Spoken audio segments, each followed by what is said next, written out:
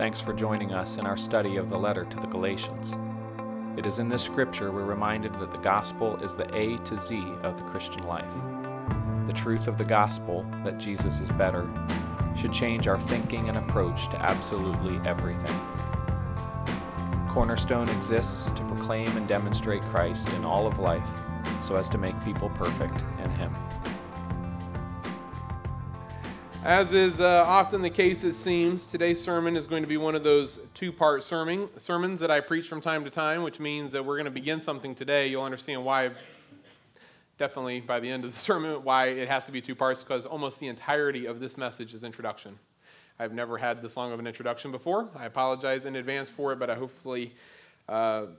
that it will help you, or you will understand why by the time we're done, especially as we get into next week. So as always, then, that means that your presence here today means that you have to be back next Sunday to hear the end of this. Otherwise, you will have no clue where this is going. And I pray that by next week you haven't a clue where it's going, because I'm not sure where it's going either. So we'll see by the time it's all done what we end up with. We're going to read Galatians 3, 1 to 14, and then we'll go to the Lord in prayer. If you will, please look at verse 1. O foolish Galatians, who has bewitched you? It was before your eyes that Jesus Christ was publicly portrayed as crucified. Let me ask you only this. Did you receive the Spirit by works of the law or by hearing with faith? Are you so foolish, having begun by the Spirit, are you now being perfected by the flesh? Did you suffer so many things in vain, if indeed it was in vain? Does he who supplies the Spirit to you and works miracles among you do so by works of the law or by hearing with faith? Just as Abraham believed God and it was counted to him as righteousness, know then that it is those of faith who are the sons of Abraham. And the scripture, foreseeing that God would justify the Gentiles by faith, preached the gospel beforehand to Abraham, saying, "In you shall all the nations be blessed." So then, those who are of faith are blessed along with Abraham, the man of faith. For all who rely on works of the law are under a curse. For it is written, "Cursed be everyone who does not abide by all things written in the book of the law and do them." Now it is evident that no one is justified before God by the law, for the righteous shall live by faith. But the law is not of faith. Rather, the one who does them shall live by them. Christ redeemed us from the curse of the law by becoming a curse for us. For it is written, "Cursed is everyone who is hanged on a tree," so that in Christ Jesus the blessing of Abraham might come to the Gentiles, so that we might receive the promised Spirit through faith. Let's pray. Father, we ask your blessing on this time. Help us to begin to rightly process these verses that we have in front of us now as Paul begins this argument with the Galatians as to why the law cannot save them. I pray that we would not be tempted by that same belief, that we would not be drawn away by the lies of this world, but that we will be accepting of truth and yet always discerning, that we will always be wanting to understand ourselves and what we bring to the text as we sit down to study it, but also then what maybe others are bringing to it as well. Because in the end, we want to be governed by your word and your word alone. And so I pray that we will be faithful to that Spirit. Help us open our eyes to see, give our minds and our hearts understanding of your word here in Jesus' name. Amen.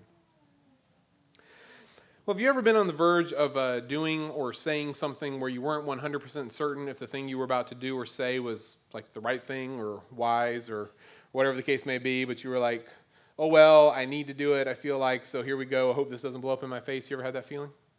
I'm not sure that what I'm about to do is the good thing or right thing or wise thing, but I feel like I need to do it, so, oh, well, I hope this doesn't blow up in my face. I'd like to share with you publicly what I have shared with others privately in the past about my own theological and experiential background, and you'll understand more why I say it that way in a moment. At the outset, let me say that my purpose in doing this is not to make any kind of point at all, really, about any of the things I'm about to share. Really, I just want you to understand where I'm coming from a little bit, because I think it's going to be needed and helpful, and maybe to cause you to have some sympathy. I don't know if that's the right word, but you'll understand again more what I mean by the time I'm finished. At least just to be understanding and patient with me as we work through all of this. My story begins on Friday, May 10th, 1968. This is how long the story is going to be. That is the date that my parents got married. My dad was getting ready to leave. He was in the Marine Corps. He was getting ready to leave for his second tour in Vietnam, and he wanted to get married, and he and my mother had been dating for, I think, 5 weeks or 6 weeks at that point.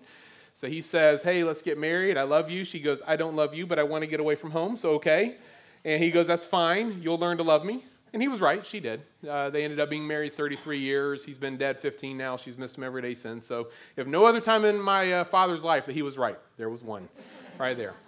They got married after he came back from Vietnam. My parents wanted to start a family, but they were completely unable to conceive. It wasn't just that she was having miscarriages and was unable to carry a baby to terms. She couldn't conceive at all. And so for 9 years, they tried to have children, and for 9 years, they failed. And sometime in the summer, I guess, of 1977, my parents decided to go back to church. Why? I have no idea. I don't remember ever even really asking that question before, but they did.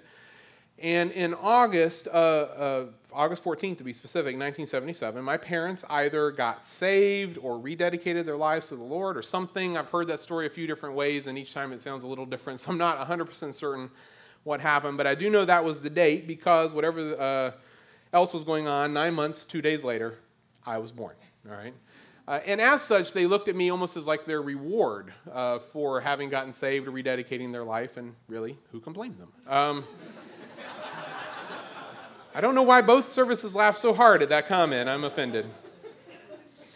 And so now, understandably from their perspective, having gone through that long period of infertility and then having me afterwards, they were now like super committed to being in church, right? They kind of viewed again that I was like the little miracle confirmation that this was an important thing in their lives. And so we were in church from that point on. The church my parents got saved in was an Assemblies of God church. And for those of you who don't know what it means, that is a denomination, okay? Sort of like Southern Baptist are a denomination, United Methodist are a denomination, Assemblies of God is a denomination. It's a specific type of church. But I don't ever remember going to the Assemblies of God church because while I was still very young, my parents switched over to a Pentecostal holiness church. And again, you guys may not be familiar with that term. You probably know the word Pentecostal, but you don't know the word holiness attached to it. But again, it's just the name of a denomination, and this is what I grew up in. Now, as I've told you before, for the most part, if the doors were open on a Sunday morning, Sunday night, Wednesday night, whatever the case may be, we were there. And I really cannot remember a time in my life when we were not thoroughly active in our church family growing up. And so because of that, I have very vivid memories of our church and of that period of time in our life. It was the early 80s. And at least amongst the Pentecostal holiness churches there in Eastern North Carolina, and I know that's a very specific comment, but that's all I can speak to, all I can talk about, because it's what I saw and grew up with. At least amongst those churches there, they were in a clear period of transition. Now, I didn't know that at the time because I was too young to understand what was going on, but looking back on it later, I understood a little bit more. I mean, if you were in a church service on a Sunday morning, you're sitting in the auditorium and you would look around the room, you would notice a clear, distinct generational difference between the older and younger generation within the church. That was particularly evident amongst the women. If the older women, for example, in our church, would not wear makeup, would not wear jewelry. They wore very drab clothing. I'm not talking Amish, but just very, very plain clothing. Would not cut their hair. That was a big thing. They had to wrap it up in a bun. And at the time, I didn't understand why that was the case. It wasn't until later, much later on, I learned there was like a real historical reason for why those particular churches practiced those kinds of things. There were convictions on their part about how they should live.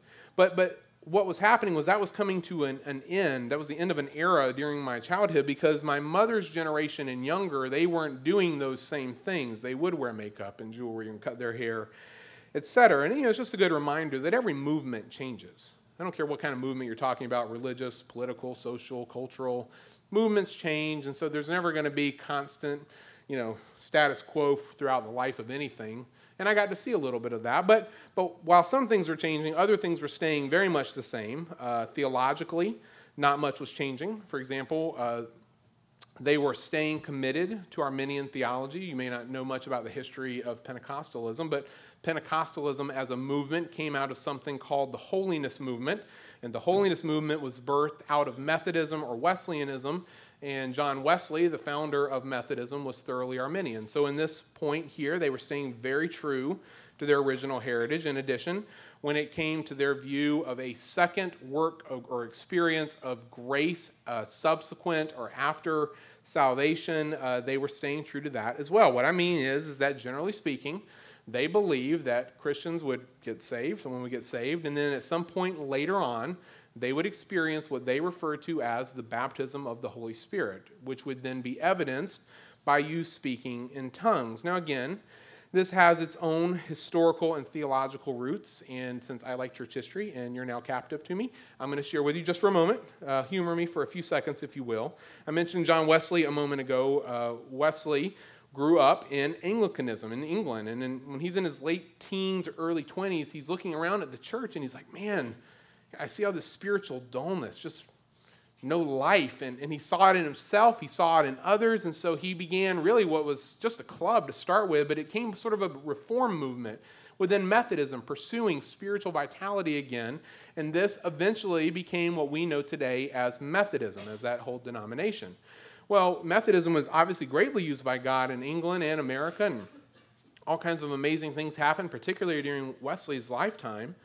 But fast forward now, after Wesley's death, I don't know how many years, but moving on toward the late 1800s, we'll say, and a new movement arises because there are now young people within Methodism who are looking around going, I see spiritual dullness and lethargy, and I don't like that. I want to get back to what Wesley had, and they begin something they called the holiness movement. Now, that name is not just picked out of thin air. If I had to describe the holiness movement to you in a very oversimplified kind of way, I would say it like this. First, they had taken hold of Wesley's idea of Christian perfectionism. And if you don't know what that is, that was Wesley's view that Christians could experience complete freedom from sin in this lifetime, in effect, okay? Complete sanctification, complete victory. And so, it wasn't a process. It was something you could actually arrive at. And they wanted to arrive at that. They wanted to experience that kind of complete sanctification, and so that's their pursuit. However, they had a problem, and that is that they kind of needed a way, at least in their own minds, to know when they had achieved that. So how can we know when we have been completely and totally sanctified, when we are finally holy? And they began to look at the the practice of speaking in tongues in Acts chapter 2 as being the proof that the Holy Spirit had filled them and that therefore they were now holy, had reached this point of complete sanctification. And again, I am oversimplifying this to a point that's probably not even fair, but just for our time's sake this morning, ta-da, that's where Pentecostalism comes out of, mixing those desires and beliefs in a nutshell. And so, for example, one of the phrases I remember hearing over and over and over again when I was a kid, like every time someone stood up to give a testimony, it always started this way. I'm so thankful that I've been saved, sanctified, and filled with the Holy Spirit. It always started with those three terms or those three ideas. I myself, as a kid, when I would give a testimony, that's how I started too, because that's what I thought you were supposed to do. Everyone did it, and that's just kind of the way it was, and at least in our churches growing up. But I had no idea that those three things at the beginning of the testimony they actually had like roots to them, historical meaning and theological significance. I mean, the first one you get, the idea of being saved, nothing really to add to that one. But when they talked about being sanctified, they were pointing back to that idea of Christian perfectionism, that you could reach that moment or point of complete and total freedom from sin in this life, though I don't think, and I don't mean this to be rude to any of the people who said it, I don't think many of them understood that. I think they just were saying what they had heard others say before them. But that's what it was referring to, and then to be filled with the Holy Spirit was the proof of that sanctification and meant that you had spoken in tongues. Now, for anyone who's curious, just as a quick aside, if you're wondering why in their thinking it had to be speaking in tongues that was the proof of having been completely sanctified, I don't know. I can't answer that fully. As you look through the New Testament, clearly there are lots of spiritual gifts there, and one would think perhaps that any of the gifts could be sufficient proof that one had been baptized in the Holy Spirit. Personally, I would have probably chosen like giving or something. It would have been much more fun for the church. But anyway, they didn't. They picked speaking in tongues, probably because it was more spectacular and clearly visible. Also because it's there in Acts chapter 2, and so I'm assuming that was the reason, but I don't know for a fact. Regardless, this is how it was viewed in practice. And so for us, a normal church service would work something like this. Primarily Sunday nights I'm referring to. Sunday nights and Wednesday nights. Rarely on Sunday morning did this happen, but normally the evening services. We'd have a time of singing, kind of like we do here, very upbeat. Not like we do here sometimes, but more upbeat than that. Then there would be a sermon. It would be a hellfire and brimstone sermon. If the words hellfire and brimstone have ever meant anything, it meant it there. Then when that was complete, there would be an altar call, which if someone doesn't know what an altar call is, that's when a pastor calls people up to get saved. And this, I never understood why a stage was called an altar because we haven't killed anything on it. But this was the altar, so they'd come up to the altar and you're supposed to get saved here. But quite frankly, it was the same 60 to 70 people every week. We rarely had visitors on a Sunday or Wednesday night in our church. So after 15 minutes of pleading with the same group of people to come up and get saved again and nobody coming, then he would ask for everybody to come up and pray for anything. And you might think and people would. Generally speaking, everybody would at that moment get up and everyone would come to the front. And you might think then that, that's the sort of the beginning of the end of the service.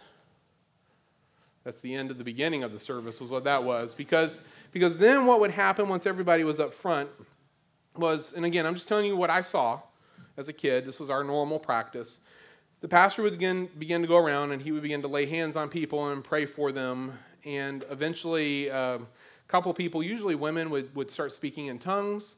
And once that happened, it would begin to spread, and more people would be speaking in tongues. And then next thing you know, people would start running up and down the aisles and around jumping off the pews.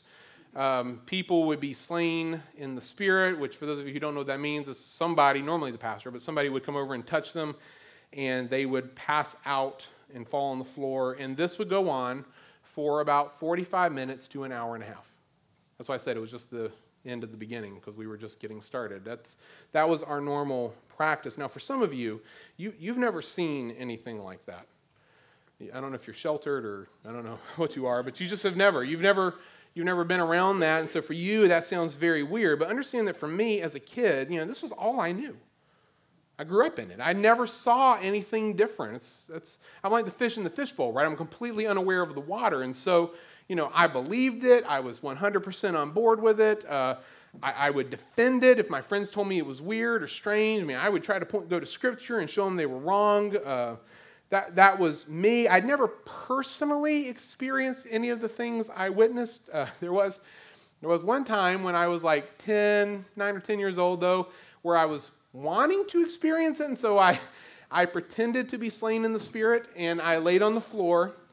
I'm not joking, this is a true story. I laid on the floor by the air conditioner vent because I liked smelling the Freon smell that came out of the air conditioner.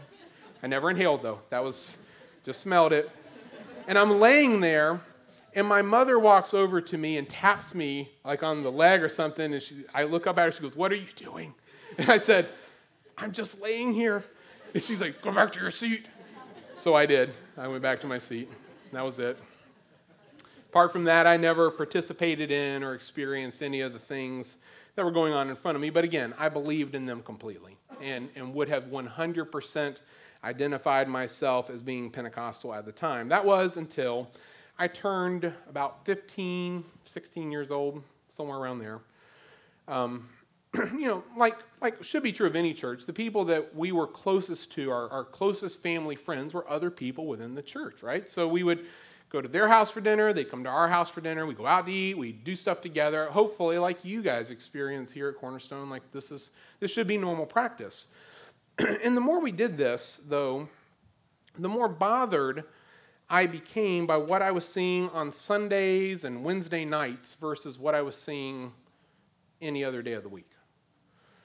Because on Sunday, I'd watch these people, they're our friends, our family friends, people we'd known for years. I'd watch them, hooting and hollering and running around and slaying in the spirit and all this stuff that I perceived at the time as being extremely spiritual stuff, okay? I'd watch them doing this, but then we'd be at their house, and I would hear them telling dirty jokes and lying and cheating and gossiping, and just, you imagine it. I heard it and saw it. Now look, I wasn't any better. I was doing all the same stuff. But the difference in my mind, at least, again, as a teenager who was looking at this, is that I wasn't a hypocrite. How could you be up there on Sunday nights and Wednesday nights and you're doing all these things and, you're saying the Spirit of God's working in you And then the rest of the time, you are completely different. I mean, night and day. And I didn't care for that at all. And it soured me. There is no denying it. It turned my stomach. It made me sick watching it to the point that I couldn't anymore. And so, when I was 16, most of my friends were going to a Free Will Baptist church in town that ran the Christian school I went to. And so I asked my parents, hey, can I quit going to the Pentecostal church and start going over to the Free Will Baptist church? And my parents, and I'm sure it hurt them to do this. And looking back at it now as a father, thinking, well, what would I do if my kids came to me and asked me that kind of question? I'm sure it was hard for them, but they let me. And that was the day that I left the Pentecostal church.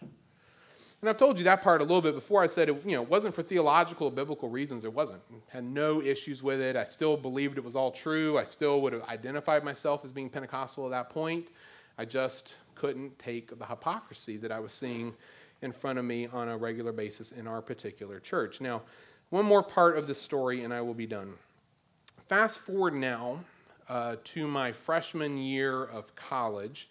And when I'm finally and truly converted. Now, I told you this story just a few weeks ago, I think it was middle of January. So I won't repeat it again, except to remind you that I went forward in a service when I was 9 and made a profession of faith, if you recall me saying this a few weeks back. But here I am now at 18, and through a series of events that, again, I already told you about a few weeks ago, all of that is crumbling around me, and God is finally opening my eyes to the true nature of salvation on a Thursday afternoon in October of 1996. So on the one hand, this is the day I'm born again, and in that sense, like, there's great comfort, and a number of issues that have been very troubling to me in the weeks prior to that are being resolved. But on the other hand, this begins a multi-year, and I am not exaggerating with that comment, a multi-year wrestling with everything that I had thought or believed before that point. Because if I had been so wrong about my salvation, what else was I wrong about? I mean, I didn't know. And so, I had to start thinking about these things, and it didn't begin purposefully or immediately. In fact, the early part of this time in my life was just me devouring Scripture. I mean, I was, to my shame today, I couldn't get enough of it. I'm reading, and I remember coming home from school, from college one semester, and I'm sitting in our living room, and I'm talking to an old high school friend of mine, and I'm just like, I'm dropping it all on him. I'm telling I'm reading over here, and I see this, and I don't know what this means, and I'm trying to put all these things together, and I just go, and he's just listening, and I get done, and he stops, and he looks at me, he goes, "You're becoming a Calvinist." And I'm like, "No, I'm not." What's a Calvinist? Like, I didn't even know. I just knew that was a bad word, and I wasn't that, whatever that was, not going there. I remember him leaving and just going back to my room and sitting on a chair in there and just like, am I? Like, what's happening to me? And I didn't know. I wasn't purposely trying to do anything, and without realizing it, what was happening in my own heart was I was kind of becoming a skeptic about like everything I had thought previously. And there's a place where that can be good, and there's a place where that can be bad, and I unfortunately went more the bad route with that. I had come to the place where I felt like I had so blindly accepted so many things without having any idea why, and that I had so easily parroted ideas that I didn't even know if I believed myself, that I got to this place where if you could not show me in black and white, chapter and verse, why you believed what you believed, I didn't want to hear it from you. Don't even come to me if you can't defend it. Don't even come to me if you can't show me something. And quite frankly, I became a real jerk about it. When you mix unbridled skepticism with righteous indignation and youthful immaturity, surprisingly, doesn't turn out good results, okay? Who knew? And, if I could go back to that time and slap myself in the face, I would, because I needed it. Because I was a jerk to my parents.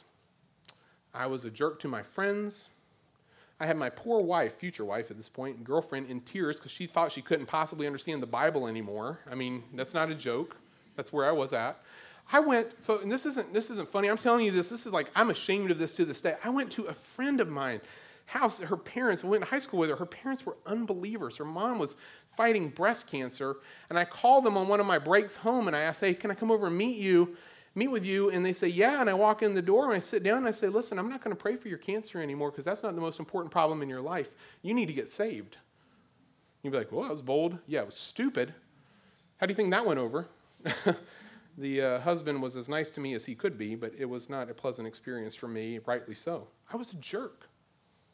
And I permanently ruined some relationships through that because I was an idiot. Eventually, I calmed down, grew up a little bit, I think, hope. But I'm a product of all of that. Now, you're a product of a past too, right? You get that. Every one of you in this room, whatever your background is, church, personal life, whatever, you're a product of whatever your past is. And I hope this story will help you understand a little bit of why I am what I am today, because for good or bad, and it certainly can be both, I am still a skeptic. I just am. I'm still the kind of person who needs to see it in black and white.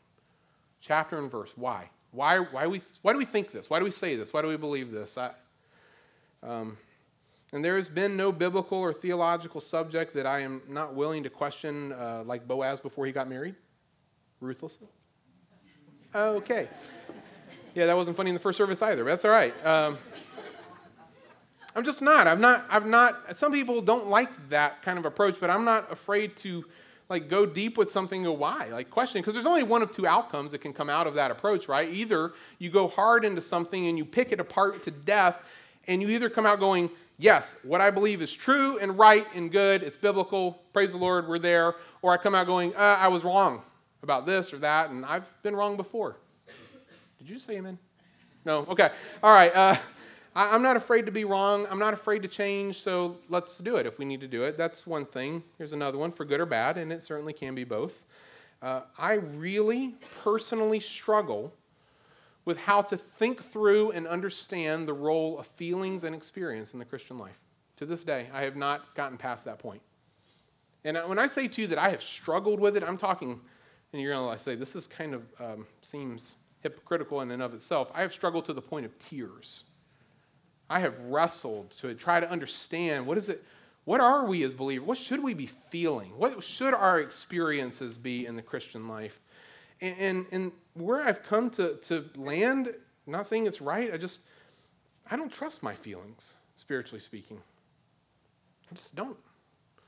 And I hope this doesn't come across as offensive, because I certainly don't mean it to be. I'm just being honest with you all. If I don't trust my own emotions, I don't trust anyone else's either. It's not that I think we should be emotionless, because I know that's wrong too. I just don't know what to do with it. I don't know how to sort it all out. And if you want to know what has comforted me more than anything else here at this point, just as a quick little aside for free, it's that hymn by Edward Mote. We sing it under the title Cornerstone, but its original title was My Hope is Built on Nothing Less. And it's that line in the first stanza there that says, I dare not trust the sweetest frame. What does that mean? Well, the word frame in the 1800s in the early 1800s was used to refer to one's emotional state. We don't use that word that way anymore. The only thing we even get close to with that now is when we talk about someone's frame of mind. You can hear a little bit of that old meaning in that particular usage. But outside of that, we don't use that word anymore. So when he's writing that song there in the early 1800s, he's saying, I dare not trust the sweetest emotional state, the sweetest frame, but what does he lean on? Jesus' name. And then in the next stanza, he goes the opposite route. When darkness veils his lovely face, what does he rest on then? God's unchanging grace. And man, I can identify with that, because one day my frame can be sweet indeed, and the next day I can see nothing but darkness. And it's like, what is the unchanging, unmovable rock in that? It's Christ, the solid rock on which I stand, because all of the ground, my emotions, everything for me, they are sinking sand. And I cannot tell you how many times I have turned to that song for comfort and exhortation. One more and I'll be done with this crazy long intro. For good or bad, and it has certainly been both, there is no single area of theology or practical Christian living that I have wrestled with more and struggled with more and agonized over more than that of the Holy Spirit. And now perhaps you can understand why. I'm not saying it's right, wrong. I'm just letting you know why I have struggled so much with it. Initially, it was a rebellion, like a reaction against my upbringing, and I only saw a very small sliver, so I recognize I was dealing with one little group there, but that was my initial reaction. Eventually, I hope it became a genuine desire to just try to understand all that the Bible has to say about this subject. And unfortunately for me, I've kind of come to the point where I feel like I have more questions than I'm ever going to have certain answers on. Just that's where I'm at, just kind of as a quick summary. I got a few things I feel pretty confident in, but I have a lot of questions that I may not know until I'm in heaven, and I don't know what to do with that other than just acknowledge it. Now, why did I tell you this crazy long story? As I said at the beginning, it's not to make a point about any of the things I said. I hope you can understand that now. I just wanted you to understand where I am at and where I've come from, because that affects me. I can't pretend that it doesn't affect me, because it does. It always will. Just like your past, your upbringing affects you. This is why I am what I am, and I say all of this because the very opening verses of chapter 3 here in Galatians pretty much to a T cover everything that I struggle with. Because, and I don't think it would be fair really for me to, or honest or right or any of those things for me to approach this without you knowing that in advance. And so let's just take a moment here at the end to start into the scriptures, and we're going to pick this up next week. As I said, this was the longest introduction I've ever had. But I just want you to recognize again, last week, we see that Paul is beginning this theological, biblical, historical, logical argument as to why the Old Testament law can't save us, right? And he opens with those two first comments there. Oh, foolish Galatians, who has bewitched you? He doesn't understand why they're even considering walking away from the grace of Christ to this other gospel. And the key word there is the word foolish. I've jokingly used the word moron to translate it, but in reality it means illogical. This is an illogical decision, Galatians. Why would you even consider doing what you're doing? It doesn't make sense. And so that gives you some understanding of where he's turning right here. He wants to address why their decision or their consideration is illogical. And his opening argument, beginning here in verse 1, has to do with nothing other than their personal experience of the Holy Spirit. See, that's like my whole issue and past all wrapped up into one thing. And it begins with an assertion that leads him to a question. The assertion is, it was before your eyes that Jesus Christ was publicly portrayed as crucified. And what Paul is referring to here is his own preaching of the cross. And that verb there for publicly portrayed, it normally is used to refer to a formal written document, like a report. Like if you were to tomorrow write a report for your boss that said, here is what happened in the situation, here are the details, here are the numbers, here's the stuff, and you give a whole big report.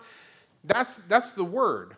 But he's using it to refer to his preaching of Jesus Christ crucified. He's like, look, Galatians, I explained this entire thing to you in detail. Who Jesus is, why he came, what he did, how he did it, what that means, how you have to live, what's changed, all of that. I didn't leave out any of the details. He was publicly portrayed this way. I gave you the full and complete story. Which means then that they can't come back to him and be like, well, I didn't know about it. No. You knew. You understood. I made it clear. All of the information there was to know about Jesus Christ crucified. And you want to know how Paul knows that they knew that? That's hard to say, but we worked it out. Well, just look at the question that follows for a clue. It's because he knew that they had received the Holy Spirit. Now that's where we're going to pause, right there. Because this idea alone is not one we should breeze past, just assuming that everyone understands it the same way. Because whatever the subject is going to be in Scripture, it doesn't matter which one, no one understands everything the same way. We're all affected by these things, are for good or bad. Our past experience and understanding sit down at the table with us every time we sit down at the table to study and apply God's words. They just do. And in a sense, folks, there's nothing you can do about that except to be aware of it, and then to make sure that you commit yourself to the authority of God's word no matter what. Which is why, and this is where I'll leave us, why I love what Luke says about Paul and Silas's time in Acts 17. They were on a missionary journey, and they are in the city of Thessalonica. And Paul's normal process or his approach when he goes into a new city is he goes and he finds the Jewish community that's in that city, and he goes to them, and he will meet with them and preach the gospel to them. Okay, that's it. So sure enough, when he goes into Thessalonica, he spends the first 3 weeks preaching in their synagogue on the Sabbath, explaining. And I love what Luke writes about his time with them there, it says that he would reason with them from the Scriptures, explaining and proving that it was necessary for the Christ to suffer and to rise from the dead. I love that. He's reasoning with them. He's pointing to Scripture. He's trying to help them understand and see these things. Hey, look at Isaiah. Look at this. Look at that. The Christ had to suffer. Jesus of Nazareth, he did all of these things. So he's turning to God's word. And well, after 3 weeks of this, some of the unbelieving Jews had had enough. They start a riot. It's a big problem. Paul and Silas have to leave town. And they do. In the middle of the night, they take off. And they go to another town nearby, the town of Berea. And when they get to Berea, they do the same thing. Go find the Jews, start preaching to them in the synagogue.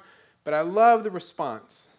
When Luke records it this way in verse 11, now these Jews were more noble than those in Thessalonica. They received the word with all eagerness, examining the Scriptures daily to see if these things were so. And this is probably the perfect response. I was thinking about this week. It's probably the perfect response to anything you're dealing with. You know, they're not cynical. I have struggled with being cynical. They're not cynical. They receive the word with all eagerness. They want to hear. They want to listen and learn and reconsider if they need to. They're eager for this, but they're also not gullible. They took Reagan's advice. For those of you who remember Reagan's advice, trust but verify. That was what Reagan said. Trust but verify. So they trust, right? Hey, tell us what you have to say. Is that true? Let's see. Is that true? Okay. What else do you have to say? Okay, is that true? Like trust, verify. Trust, verify. This is what they're doing. Constantly going back to God's word to see if the things that Paul says were true. And I was like, man, that has to be the perfect response. It really does. Because some of us struggle on the trust side. Some of us do. We struggle. We hear people and they're like, I assume you're wrong until you're proven right. That's kind of some of our approach to life, and that's not good. In fact, that can be quite frankly motivated by pride and arrogance a lot of the time, or it can lead to pride and arrogance, or both. It can be motivated by and then lead to more of pride and arrogance because we think we're so smart and so much better than everyone else. And I don't think that really honors Christ. Some of us struggle on the verifying side. We're way too willing to accept anything and everything that's told to us about Scripture, theology, Christian life. And so you listen to any TV preacher, read any heaven tourism book, go watch The Shack, and never once ask a question about it. That maybe or maybe not we should run it through the lens of Scripture to see if this is right or not. Some of you just had your weekend plans messed up. Sorry. Well, folks, regardless of which one you tend to struggle with more, trusting or verifying, whichever one, let's just commit by God's grace to be eager receivers of truth, but always willing to go back and examine everything I say, everything anyone else says through the lens of Scripture. Will you bow your heads with me? Father, we're just getting started in this, and I know that this is definitely not where exactly I wanted to be with this particular message, but I pray that you will use it and make us faithful students, eagerly willing to receive truth, not being cynical and proud and arrogant, but at the same time not being gullible, willing to go back to your word and run every last word of what we say we believe through the lens of Scripture, so that we come together around the unity of the faith and the knowledge of the Son of God, knowing that we're never going to have everything right in this life. Never. I just pray, Lord, that we will be humble, faithful servants, good students, loving Christ. Spirit, help us to understand these things and to go out and live them this week. We ask in Jesus' name. Amen. Thank you for listening to this podcast. For more sermons on the book of Galatians and further information on Cornerstone Bible Church, please visit cbcvirginia.com.